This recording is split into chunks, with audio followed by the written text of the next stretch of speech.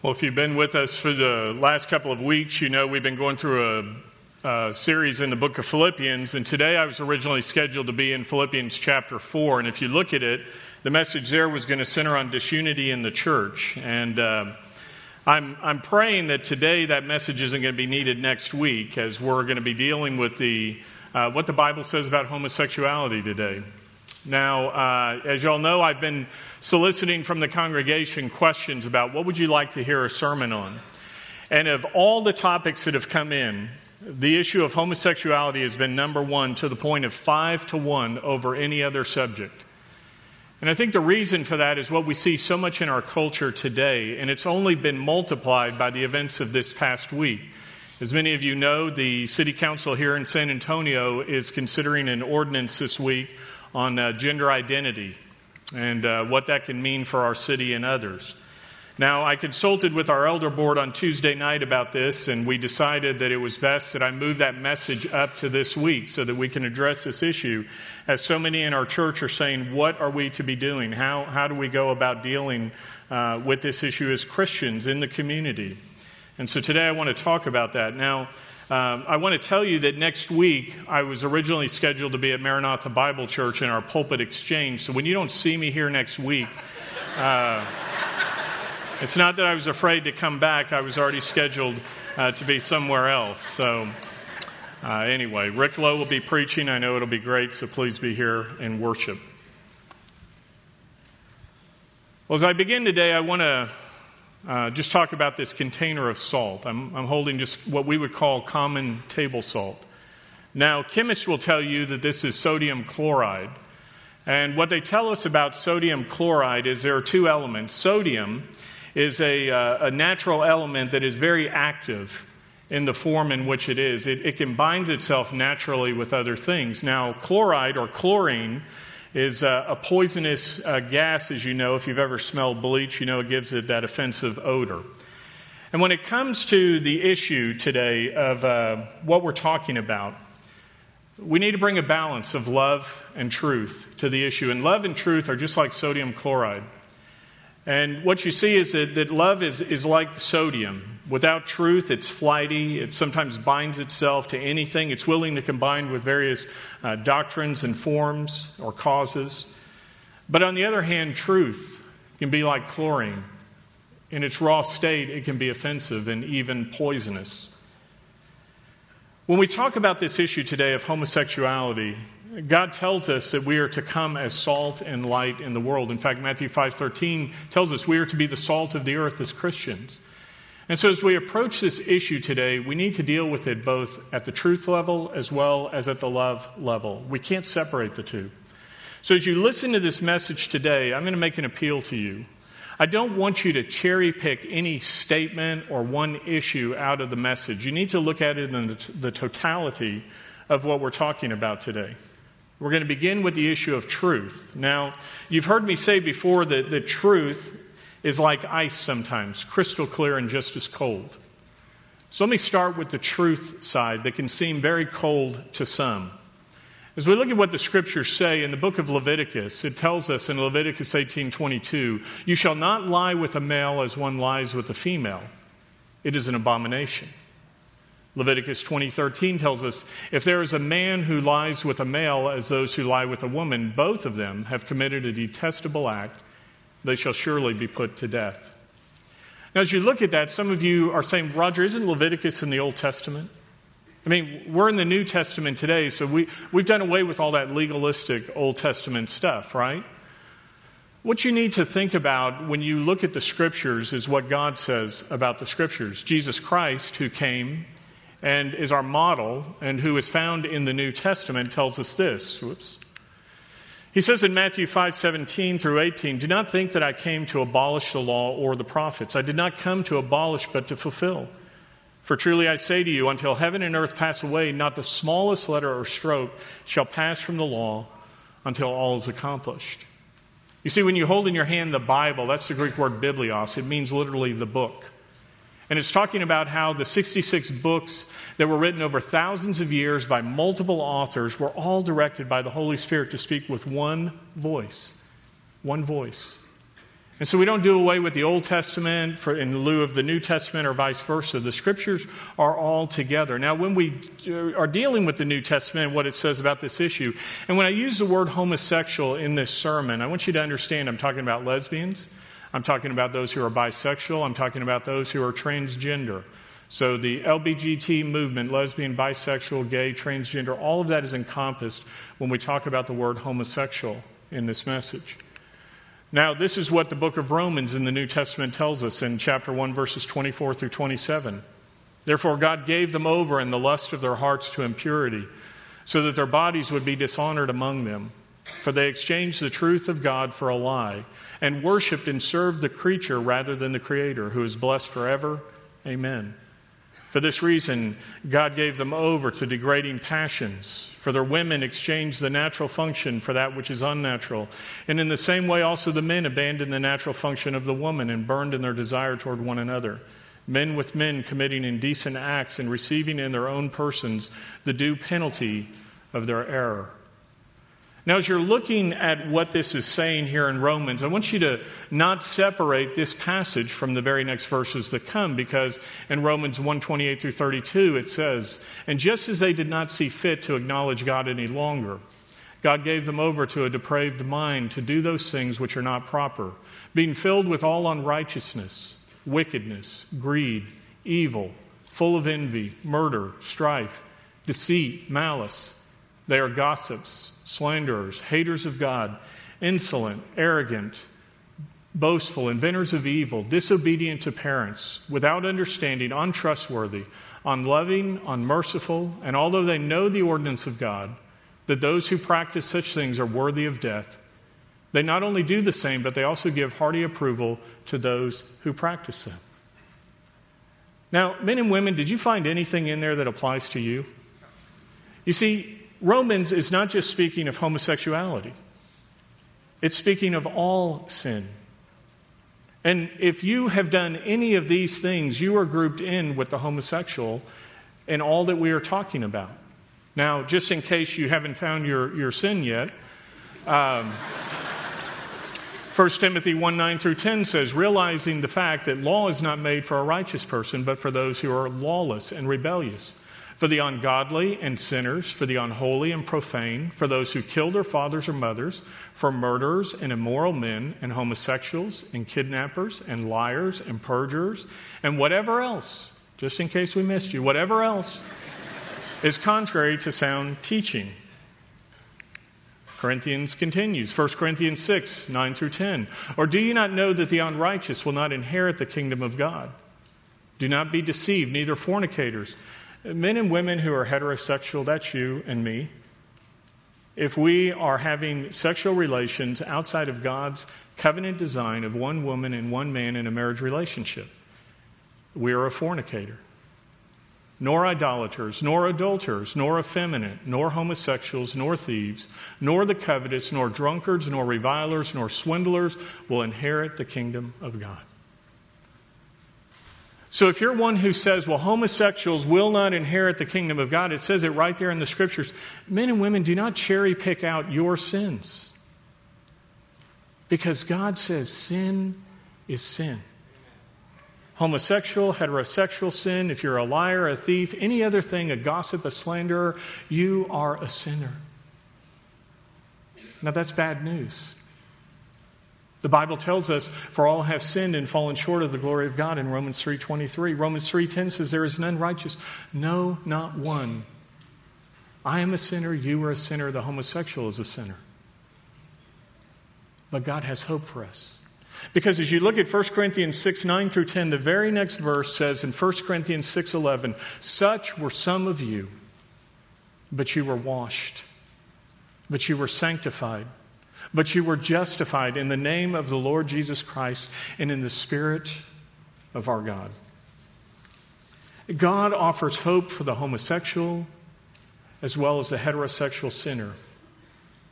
If we will be those who come to Jesus Christ, when we come to Him, our sins are forgiven. The ground at the cross is equal. All sin is sin, and all sin is punishable by death. And what Jesus says is, I came to die for you. I came to forgive those who are far from me. Because of God's great grace, He came to save us. Is homosexuality a sin? Yes.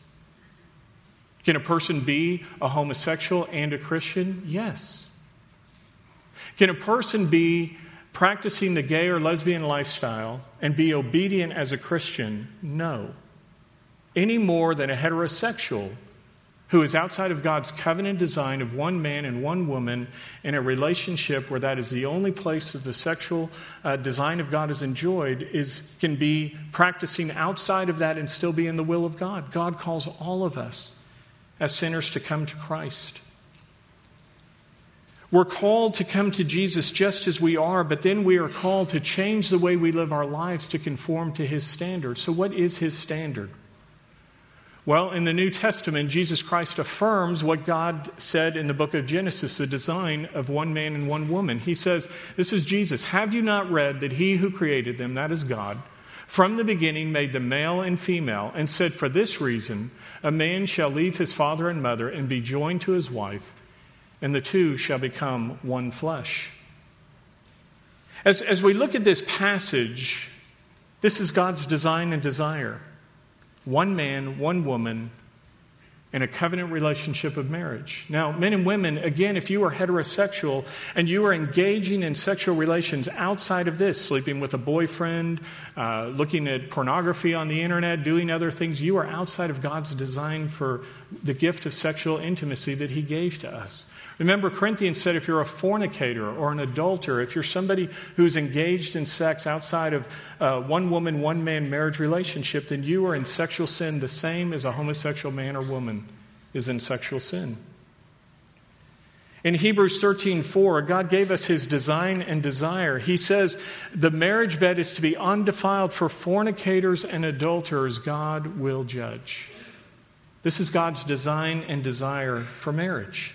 Now, you keep hearing me say God's design and desire for marriage. Now, some of you are saying, well, Roger, God made me this way. Okay. Have you ever read the story in Genesis chapter 25, beginning around verse 27?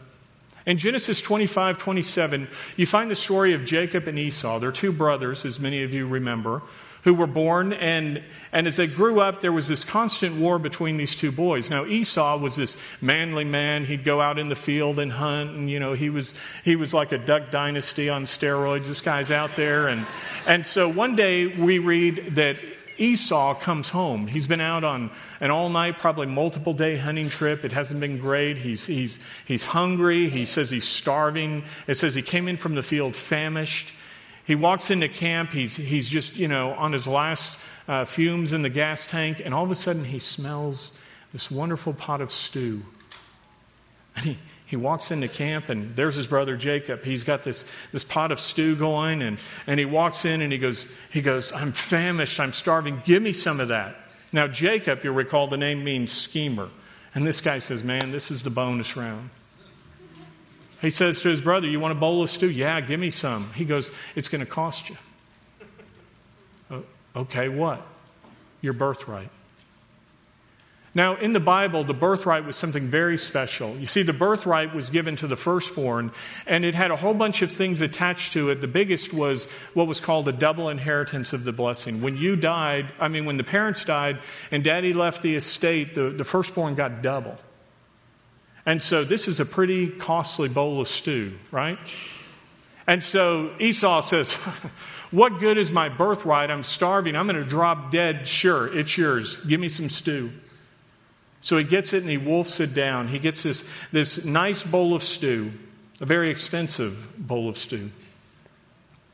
Now, why am I telling you a story about a bowl of stew when we're talking about homosexual sin? Well, because this is what God says in the book of Hebrews. In Hebrews 12:15-16, he says, "See to it that there be no immoral or godless person like Esau, who sold his own birthright for a single meal." An immoral person, that has sexual sin connotation.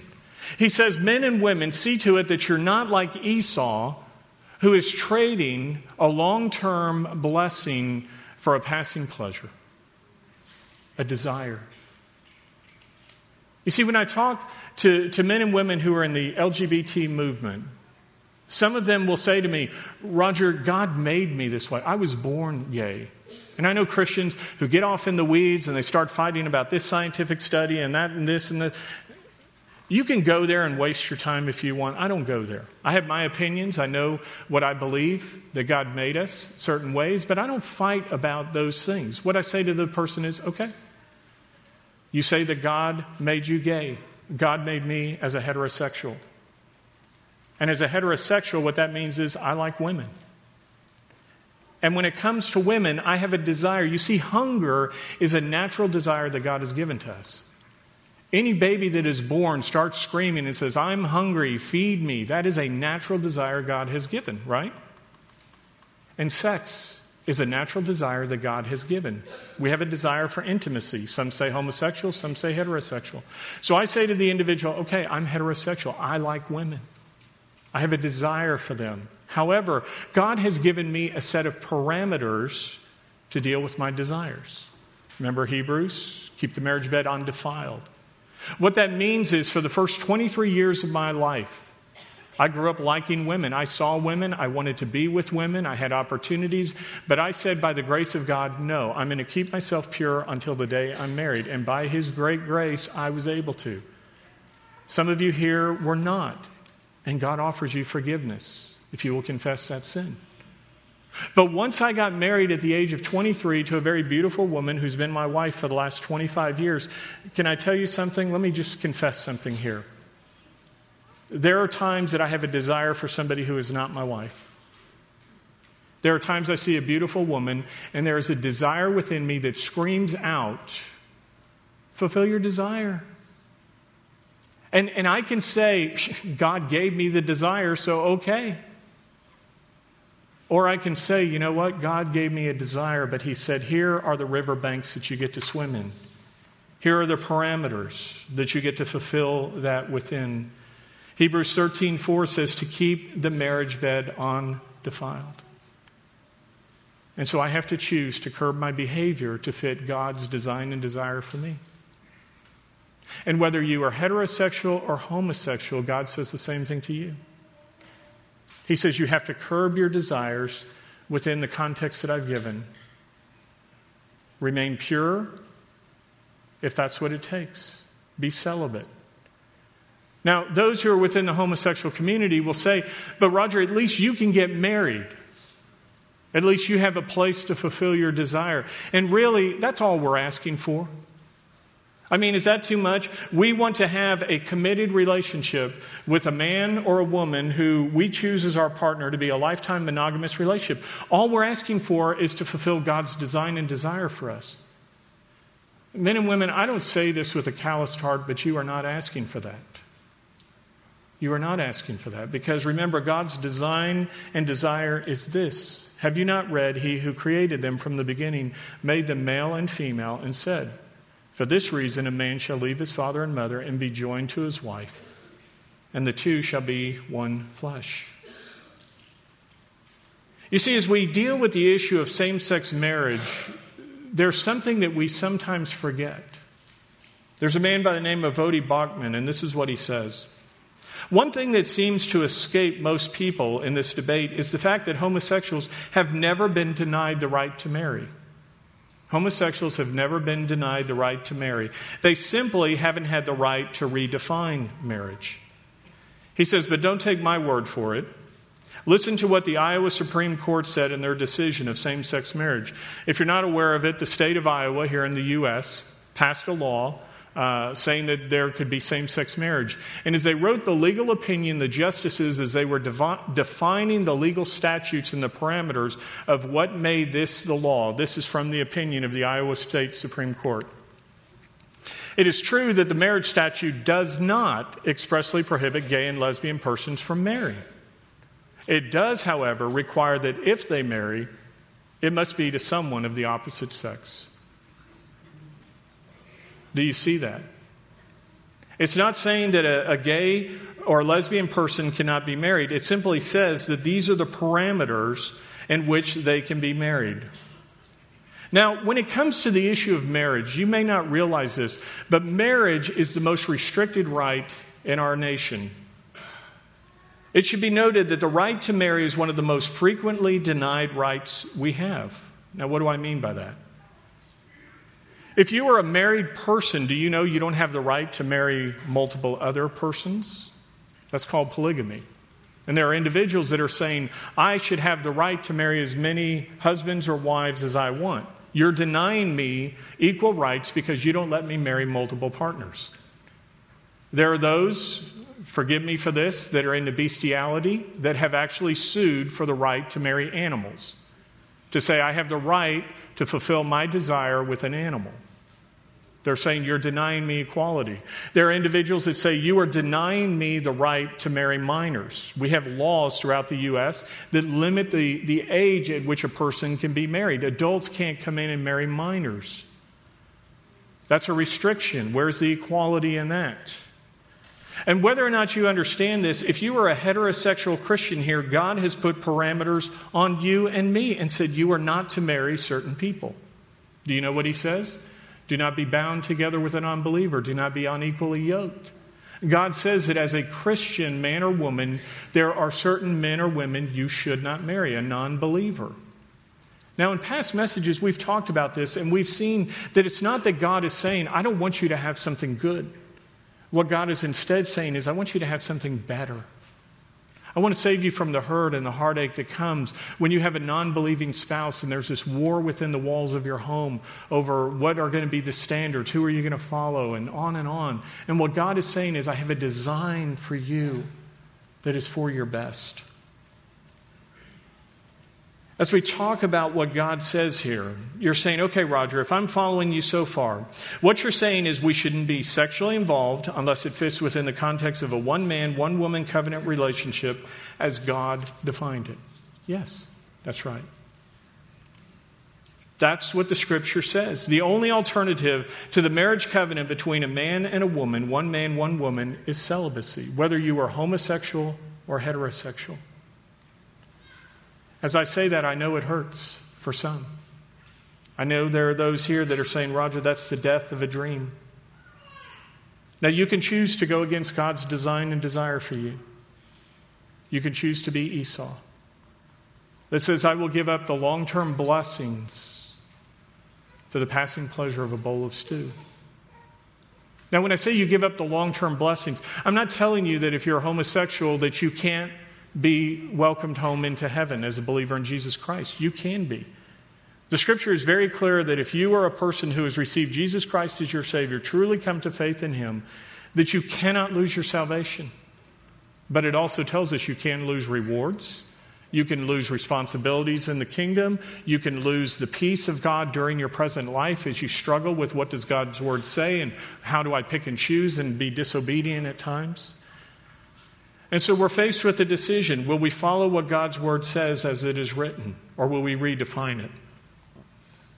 Now, as I said, I know that those words hurt for some, and I'm sorry. I don't mean to hurt you. But I am not sorry for speaking the truth that God reveals to us. But what I do have to apologize today for is this. There are Christians who have spoken words that are not filled with truth and love. There are Christians who have said things that are hateful. We've all seen the Westboro Baptist Church type of people that parade these disgusting signs around that saying God hates this and that. No, He doesn't. You know what He hates? He hates that. And there are people who say things that are hurtful, that are meant to hurt. But what the Scriptures tell us in Galatians 6:1 is it says, you who are spiritual, restore a sinning brother or sister in a spirit of gentleness. Gentleness. Not yelling and screaming, not waving signs, but to go to them and say, you're in sin. And this is what God says to you. 1 Peter 2:17 says this to us. It says, honor or show respect for everyone. When we talk about homosexuality, men and women, may I remind you that we are not talking about something. We are talking about someone. Every gay man is somebody's son. Every lesbian woman is somebody's daughter. We are talking about people. who were created in the image of God. And our heart, brothers and sisters, should break with what breaks the heart of God. And what he says is, these are people that I love that are far from me, who have chosen to run away from me. And he calls on us to love them. Jesus said to love your neighbor as yourself. He goes on to say you should even love your enemy. Who's your enemy? He says in the scriptures, if somebody persecutes you, what are you to do for them? He says, pray for them. Don't pick it, pray. Share the truth. Pray that God would soften their heart. Now, when it comes to this issue of homosexuality, we are dealing with persecution in the world. You know, one of the things that came through in several of the emails or written questions that came through, people said, you know, Roger, why can't we just live and let live? I mean, I don't want to be in the homosexual's bedroom. Why do Christians worry so much about homosexuality? Friends, this isn't a bedroom issue. This is a societal issue. And remember, we are called to be salt. We are called to be a preservative in a society that is decaying. If you think this is something that is relegated only to the bedroom, let me show you some news stories that are from just this past week. On August 22nd, 2013, if you're unaware of this, the New Mexico State Supreme Court says Christian photographers must compromise their beliefs. Now, what am I talking about? There was a situation where there were two photographers who owned a private business. Both the husband and wife were believers. And there was a same-sex couple that came to them and said, we want you to be the photographers at our wedding. And these individuals, these believers said, in good conscience, we cannot do this. They said, we find a different photographer. Now, these individuals went and found a different photographer, even at a cheaper price. And yet they turned around and sued these two Christian photographers for violating the discrimination or hate crimes law that's in place in New Mexico. This is the opinion, the majority opinion written by the justices of this New Mexico Supreme Court. Justice Richard Bosson wrote in the court's unanimous decision that the Christian photographers are now compelled by law to compromise the very religious beliefs that inspire their lives. That's not my interpretation. That is the statement. You are compelled by law to compromise the very religious beliefs that inspire their lives. Now, why? Well, this is what he says. At its heart, this case teaches that at some point in our lives, all of us must compromise, if only a little, to accommodate the contrasting values of others. There is a price, one that we all have to pay somewhere in our civic life. The Hugians, I probably butchered their name, have to channel their conduct, not their beliefs. Let that sink in. They have to channel their conduct, not their beliefs, so as to leave space for other Americans who believe something different. That compromise is part of the glue that holds us together as a nation, the tolerance that lubricates the very moving parts of us as a people.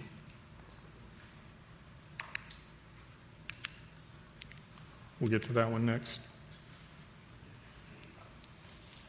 As you look at this issue, it's not about tolerance.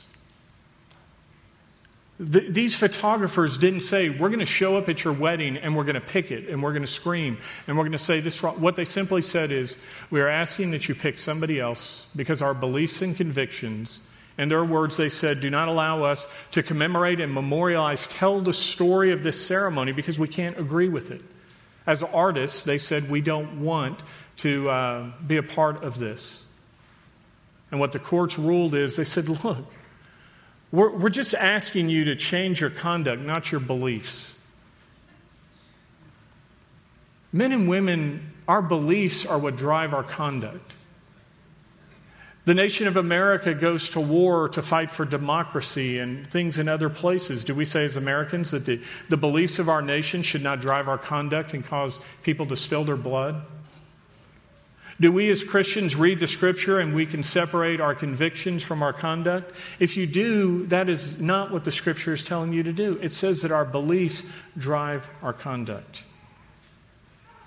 Now, as you talk about this issue, this is what the ordinance before the San Antonio City Council is having ramifications for us in our city. I'm not trying to be an alarmist.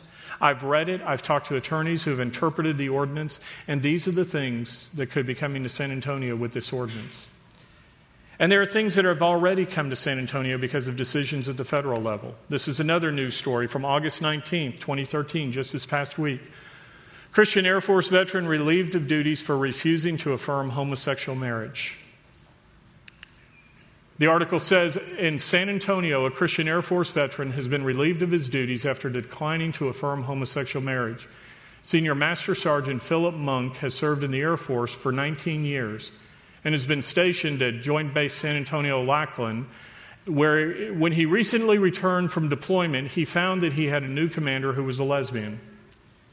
Now, the article goes on to say that what happened was this commander in the chain of command, there was another airman under her line of command who had done a presentation, and in written form he had written this. Let me find it.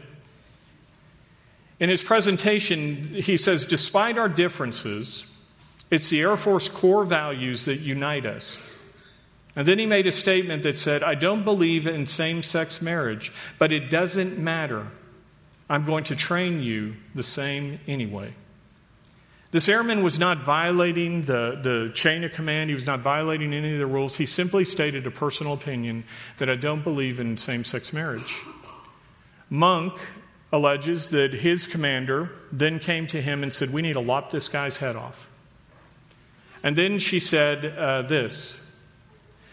She said, "You need to be on the same page as I am, and if you don't, you will be moved elsewhere." She then questioned him on whether he believed it is discrimination for a person to state that they disagree with homosexual marriage. Monk replied that he did not wish to answer because of his convictions. Now, in the civilian world, that's called taking the fifth. At which point, he says, he was then relieved of his duties because he would not affirm the commander's beliefs. An attorney who is representing Monk on the case said, "What have we come to? Are we now living in a world where the don't ask, don't tell applies to Christians, where we've asked the Christian to move into the closet that the homosexual community has been let out of?" As you look at this issue, it's not just on our bases. I don't know if you've ever walked into some of the stores around town, some of the clothing stores, and when you go to the changing rooms, many of them no longer have a men's area or a women's area. They now have a unisex area. Because those in the transgender movement said, "I'm uncomfortable with you saying I was born a man and I have to go into the men's room. I want to go into the ladies' area," and vice versa. So many of them have said, "We're just going to remove the distinction." California has passed a law that affects the public schools. In California, there is now a law in the books that says boys can go in the girls' locker room and girls can go in the boys' locker room if they say, "I am a transgender individual," because I'm uncomfortable as one who was born as a man walking into a men's room because now I believe that I am a lady and more in my gender identity. What about the students who are uncomfortable with a different sex individual being in the bathroom or locker room with them? These are the ramifications as you read the ordinance that could come here in our city. It's a battle that has come into the church. We all know about the denominational splits and everything over the issue of homosexuality. This is a story again from this month. In August 2nd, 2013, over in Britain, it says UK homosexuals are suing to force churches to host same-sex weddings. Over there, churches are still seen as, at one level, a state institution. And so they've said, we now want the church to abide by the law. Britain, this is what the article says, a wealthy homosexual activist has decided to take legal action in order to force churches in the UK to host homosexual weddings, citing that he is still not getting what he wants. What is it that he wants? As you go on to read the article, it says that he wants to have the church wedding with all the trappings. Friends, the building doesn't bring God's blessing. And it goes even beyond the building. Because what he says in the article is, it's a shame that we have to sue Christians to accept us. This isn't about live and let live. It's about embracing and putting a stamp of approval on the lifestyle. And for those of you who want Christians and God to accept you, who are a part of the LGBT movement, may I say to you, God already accepts you. Read Romans chapter 5, verse 8. In Romans 5:8, God says that he demonstrated his own love toward us, all of us, that while we were still sinners, Christ died for us. Jesus did not say to you, I love you this much or this much. He said, I love you this much. And he spread his arms wide on the cross, and he had them nailed there to die for you and me, for the homosexual, for the heterosexual, for those who are in sexual sin and those who are slanderers, those who are thieves, those who lie, those who do anything. Jesus said, I love you. I love you like you are. Come to the cross as you are today, but I also love you too much to leave you like you are. I want you to walk in obedience. I know individuals who are in the homosexual community that say, Roger, I am a homosexual, but I am washed and waiting. I am celibate because I have this desire and I understand God's design. As you look at what God calls on us to do, it is the same for the Christian as well as the non-Christian, for the gay as well as the straight. If you're a part of the LGBT community, I want you to understand that God accepts you. He will take you like you are. And if you're a part of Wayside Chapel and you're hearing that and you're saying, now wait a minute, Roger, lock the doors. I don't want them in here. It's too late.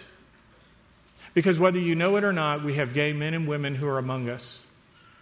You know, there are some weeks I look out and I know your stories. I have individuals, men who have come up and said, I'm homosexual, women who have come up and said, I'm in the lesbian lifestyle. And I'm struggling with this, and I'm seeking to be what God wants me to be. And I look out, and sometimes I see these individuals sitting next to some of my most vehement people who are on one side of an issue or not. And there's almost a guilty pleasure when I go, if you only knew, if you only knew who's sitting right next to you that you just shook hands with.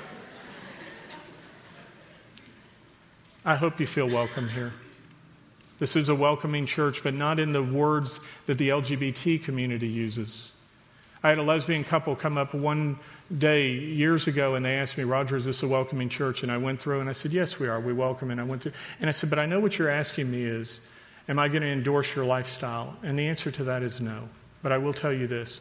I will never cherry pick a passage. I will never gay bash. I will speak what God's word says. And when I talk about the sin of the homosexual, I will also talk about the sin of the heterosexual. And they said, we can live with that. As you look at, well, please, thank you, but no. I want us to check our hearts on these things. Because as we look at our lives, we have to ask ourselves, do we see individuals as God sees them? Are we those who are saying what God's word says? I want you to know that this is a message of love. I know by preaching this sermon today that there will be people who say to me, Roger, you're a bigot, you're a hater, you're homophobic.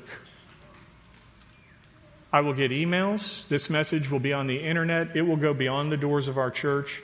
I will be getting stuff over this message. And I want you to know this is a message of love. Do you know if I preached this very sermon word for word in Canada today that I would go to jail? That in Canada this is considered a hate crime and I would be in prison. There are pastors who go to jail simply for reading the passages of Scripture that we just looked at publicly. And so we live in a world in which there is tolerance for everything except for the Christian message. As Christians, we need to understand the message of the gospel is misunderstood. And so what we need to be doing as men and women who are followers of Christ is we need to begin with prayer. If you are not making this a matter of prayer, you need to get on your knees. You need to be praying for our city, for the ordinance that will be considered this week down in San Antonio. You need to be praying for our nation. You need to be praying for the world for this issue. We need to be salt and light. Now, because we live in a nation where we can still stand up and speak at meetings or engage your representatives, I encourage you to do that. And yet, please hear this very clearly. You can look on the internet. You can find the meeting times as it stands right now. It's Wednesday at 2 p.m. at San Antonio City Hall. And what they're saying is that if you're for the ordinance, you're supposed to wear a red shirt. If you are a believer and you believe this is a wrong ordinance or somebody who has another conviction and you're against it, you're to wear a blue shirt. So the council people can look out and say, how many are here for or against? And some are saying, wear your city council number so your representative can say, oh, somebody's here from my district who votes. If you're going to go down to City Hall, please hear this very clearly. If you cannot go to City Hall and speak in truth and love, then please do us all a favor and be silent. Do not bring a sign to wave that communicates hate. Go and exercise your right, but do it as a believer.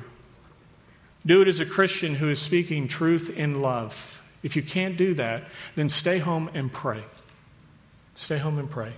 We've all seen what happened at the state capitol during the abortion protest, where those who were pro-abortion were screaming, "Hail Satan," as Christians were singing Amazing Grace. Don't do that. When it comes to what we are to do, Jesus Christ is our example. Now, let me just say this, because for some Christians, they've misunderstood Jesus and his example. They say God is love, and he is love. But he is also a God of truth and holiness and justice. And as a result, what he says in his word is that it is best that you represent me for who I am. You know, what happens is sometimes people will say that throughout the scriptures, Jesus welcomed and invited people. He ate with sinners and he went into their home, and he did. And friends, I'll tell you something, I do too. I'm not going to name the friends I have in the LGBT movement because I don't want to cheapen that relationship. But for those who say I'm a hater or homophobic, I don't hate them. I don't hate those individuals. I'm not scared of them. I love them enough to speak the truth, but I do it in love. And when you look at Jesus, he spoke the truth in love. Do you realize that Jesus drove a lot of people away from what he said? I mean, as you read the scriptures, he was always confronting the religious leaders. You know, you talk about preaching to your base. Jesus didn't get the political memo on that. He was always telling the religious leaders, you're a brood of vipers, you're whitewashed tombs, you're self-righteous, I thought you were with us. And then when he was with the sinners, what did Jesus do? Say, I'm okay, you're okay? No. What Jesus said is, I love you, and I want to see you change. He called the Pharisees to repentance. Some of them did. When he healed the man at the pool of Bethsaida, what did he say to the guy? Don't keep going in your sin, change. When he forgave the woman caught in adultery in John chapter 8, what did he say to her? Hey, you're okay, keep doing it? No. He said, woman, I don't condemn you, but go and sin no more. If you've never read the story in John chapter 8 in the Gospel of John, I encourage you to do so. We don't have time to cover it in its totality here, but let me just summarize what we find in that story, because it's the model for us as to how we are to live as believers. It doesn't deal with homosexual sin specifically, but it deals with sexual sin, and it applies to everything. If you've ever read the story, you know it says Jesus was teaching, and suddenly the doors burst open, and in comes a group of religious leaders, and they throw a woman down on the floor in front of him, and they say, this woman was caught in adultery, the very act. Now, I always try to picture the scene, and in my mind, it would be like Wayside Chapel right now. Suddenly, the back doors burst open, and in comes a group of individuals like from Westboro Baptist Church, carrying all their signs, because it says this woman, but you can imagine the language is a lot more colorful for what they called her. It says they caught her in the very act. Friends, they dragged her out of bed. She's probably still naked, barely covered with the sheet that they pulled off the bed and threw on her. She's brought in, she's flung right in the synagogue floor, right there in church. And so now we're all staring at her. And these guys with venom. This woman, she was caught in the very act. Now, men and women, those religious leaders are a lot like us. Because what I find among some Christians is they're not so much concerned about the holiness of God as they are their own agenda. You know, the scripture tells us, that passage says they had an agenda. They didn't care about this woman. You know what she was? She was a piece of meat. The bait for the trap. What was the trap? They wanted to catch Jesus. So they bring him in here, this man of truth and love. Is he going to focus only on love and say, let her go? Because they said the law of Moses says. Have you ever read what it says there in Leviticus? It says if a woman is caught in the act of adultery, she's to be stoned to death. But you know, they forget the part that says the man's to be stoned to death too. Have you ever wondered, where's the guy? They caught her in the very act. Where's the guy? So they throw her on the floor. And let me just say something to the heterosexual men here, those of you who maybe loathe homosexuals.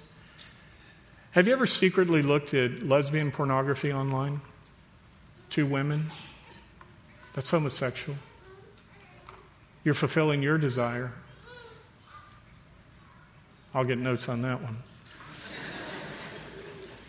They throw her on the ground.